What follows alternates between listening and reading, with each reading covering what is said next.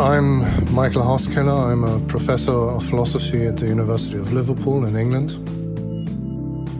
Many philosophers think that meaning is independent of subjective experience. So they would, for instance, say that meaning is purpose. So if your life has a purpose, in other words, if it is good for something, then life has a meaning. For instance, you cure cancer, right? Very good, you have achieved something, and that achievement is what gives meaning to your life. Or perhaps even more radically, you haven't really done much, but just out of pure chance, your life has led to some good consequences, right? Perhaps you had a rare disease and medical professionals came across you and identified that disease, and they did something with it and then found something incredibly interesting and good. You didn't really do anything, right? But still your life is meaningful because you were there, something has changed for the good, hopefully, right? But for me, this is not very satisfactory, because it seems to me that we need to start with the experience of meaningfulness in one's life, or rather with the experience of the absence of meaning, because that is when we begin to ask the question about what does my life mean, or rather, what is the point of it all, or why does it matter? So it's the experience of nothing really matters, or I don't see what the point is of my doing what I'm doing, when the question of meaning suddenly becomes relevant in a life. But anyway, the point is, there being a purpose is not sufficient to make your life meaningful unless you can somehow relate to that purpose, unless you can make this purpose your own and feel that this is really something that makes your life worthwhile. So I don't think we're asking for some kind of purpose. We're asking for a particular kind of purpose that, how should I put this, that makes you realize that what you're doing is worthwhile. So there needs to be at least a subjective component to meaning in life. Of course, there are, again, in the debate, huge objections to that. I mean, you might say if meaning in life is completely subjective, then whatever you think makes your life meaningful makes your life meaningful. So if, I don't know, you want to collect, let's say, Pokemon cards. You want to collect Pokemon cards, and you're really passionate about it, right? That's all you're interested in, and you spend your whole life collecting those cards. And other people look at you and think, this guy is crazy, right? Well, what's he doing, spending his life on that? It means nothing, right? So from an external perspective, people might say this life is not meaningful. We're thinking of Mother Teresa or, I don't know, Albert Einstein as people who have a meaningful life, not people who collect Pokemon cards. So if meaning were completely subjective, then somebody who feels happy with what they're doing and fulfilled by what they're doing, then they have a meaningful life. And the argument goes, this is counterintuitive, that this cannot be, it's not enough, right? But I'm not so sure about it, for two reasons. First of all, because it's probably very unrealistic, a scenario.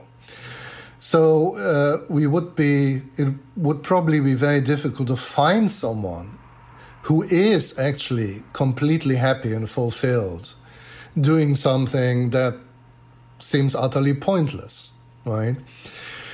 But on the other hand, if there were someone, then they must be seeing something there that we, the external observers who regard this as meaningless, fail to see. Otherwise, they wouldn't be doing it. right? There must be something there. And perhaps we should give people the benefit of the doubt. And that is also, this kind of thinking also leads to ignoring the lives of animals, for instance.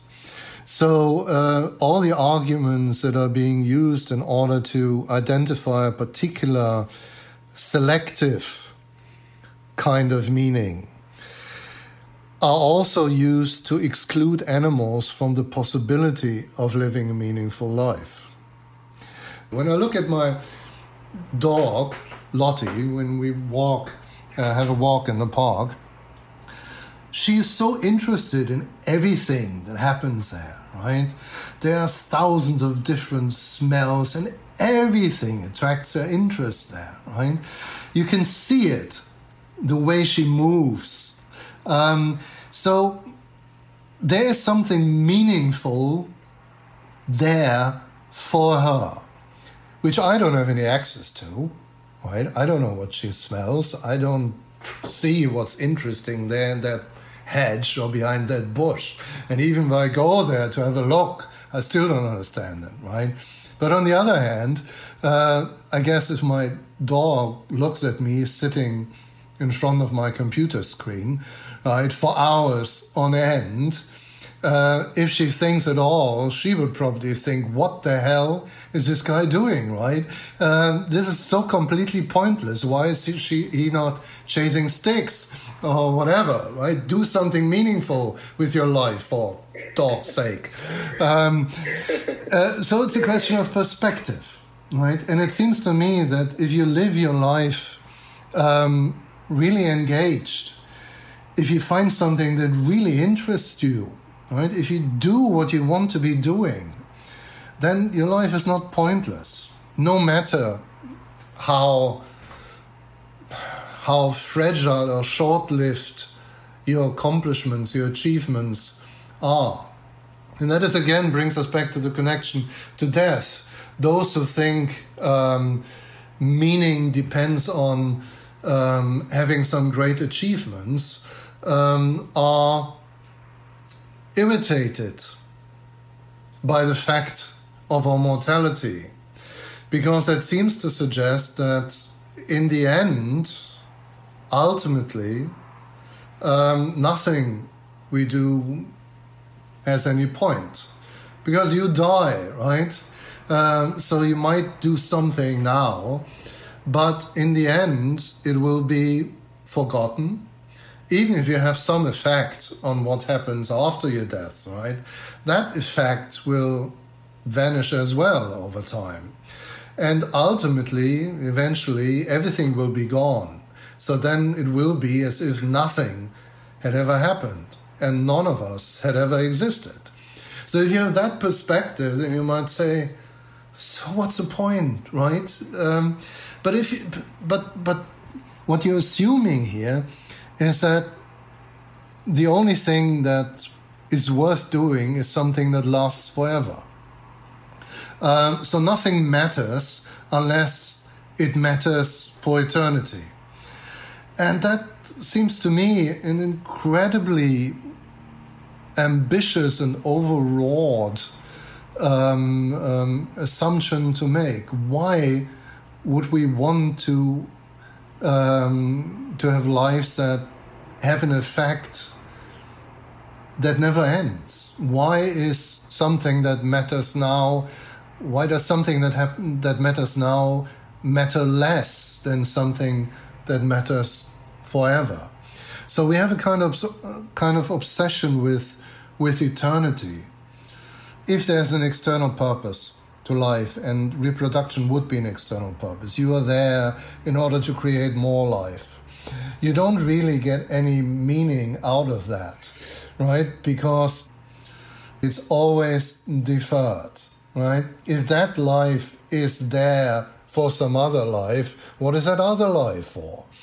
So you have an endless progress or regress here that doesn't really answer the question, what is life for? So we need to find something that is good in itself in order to understand what life is for.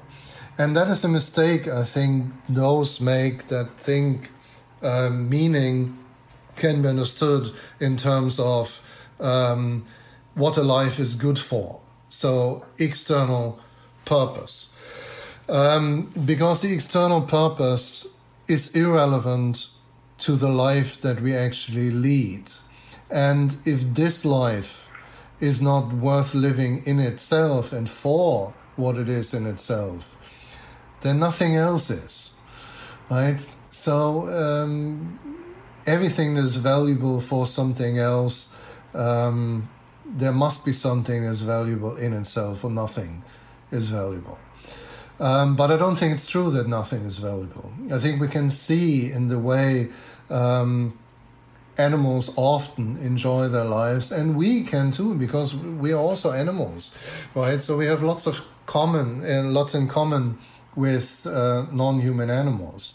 And the things that we do just as an expression of living, of being alive, I think that is what confers meaning to a life. If you can live your life just because you're alive and you enjoy being alive and you enjoy whatever this life throws at you, then your life is meaningful. There doesn't have to be any eternal component to it. There doesn't have to be any great achievement or external value. It is what it is. The judgment is always exclusively based on the external achievements. So we pick a person who we think has done great things, right? Either scientifically or morally or artistically or whatever.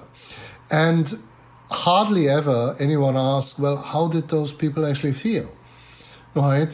And perhaps it is the case that Mother Teresa was depressed all the time and didn't feel her life to be very meaningful at all.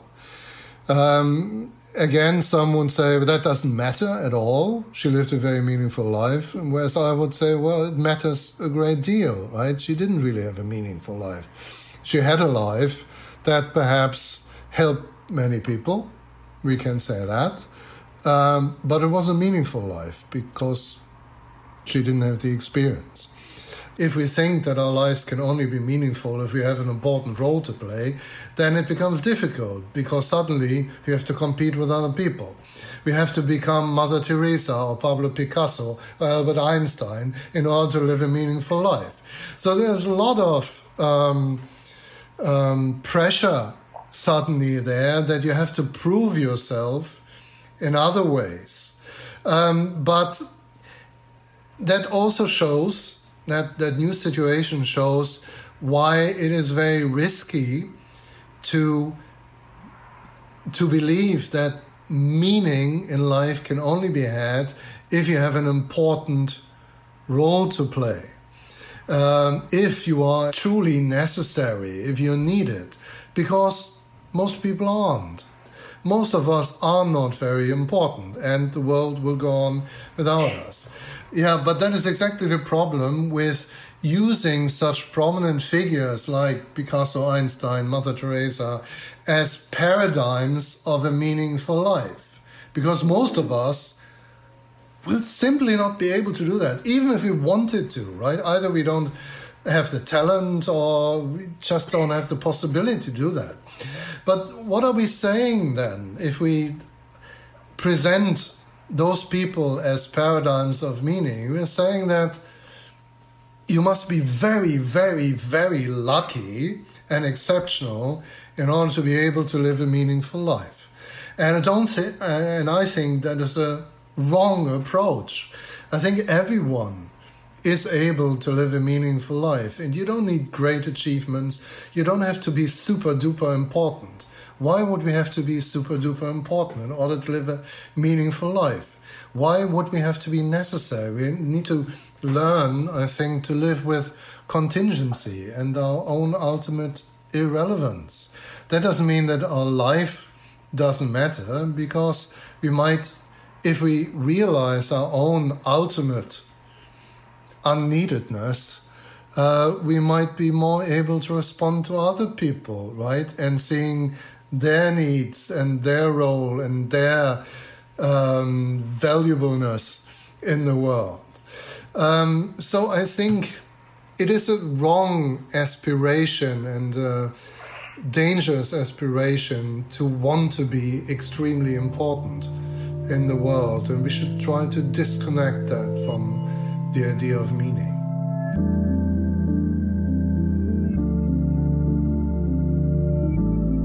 Making Meaning is a limited series from Ministry of Ideas. It is produced by me, Zachary Davis, and Jack Pombriand. If you enjoyed this episode, you can support us by sharing the show with your friends, subscribing, and reviewing us on Apple Podcasts. For more information, visit our website at ministryofideas.org. You can connect with us on Twitter, where we're at Ministry of Ideas. You can also email us at zachary@ministryofideas.org. We would love to hear from you. Ministry of Ideas is a proud member of Hub and Spoke, a Boston-centric collective of smart, idea-driven podcasts. You can check out all of our shows at hubspokeaudio.org.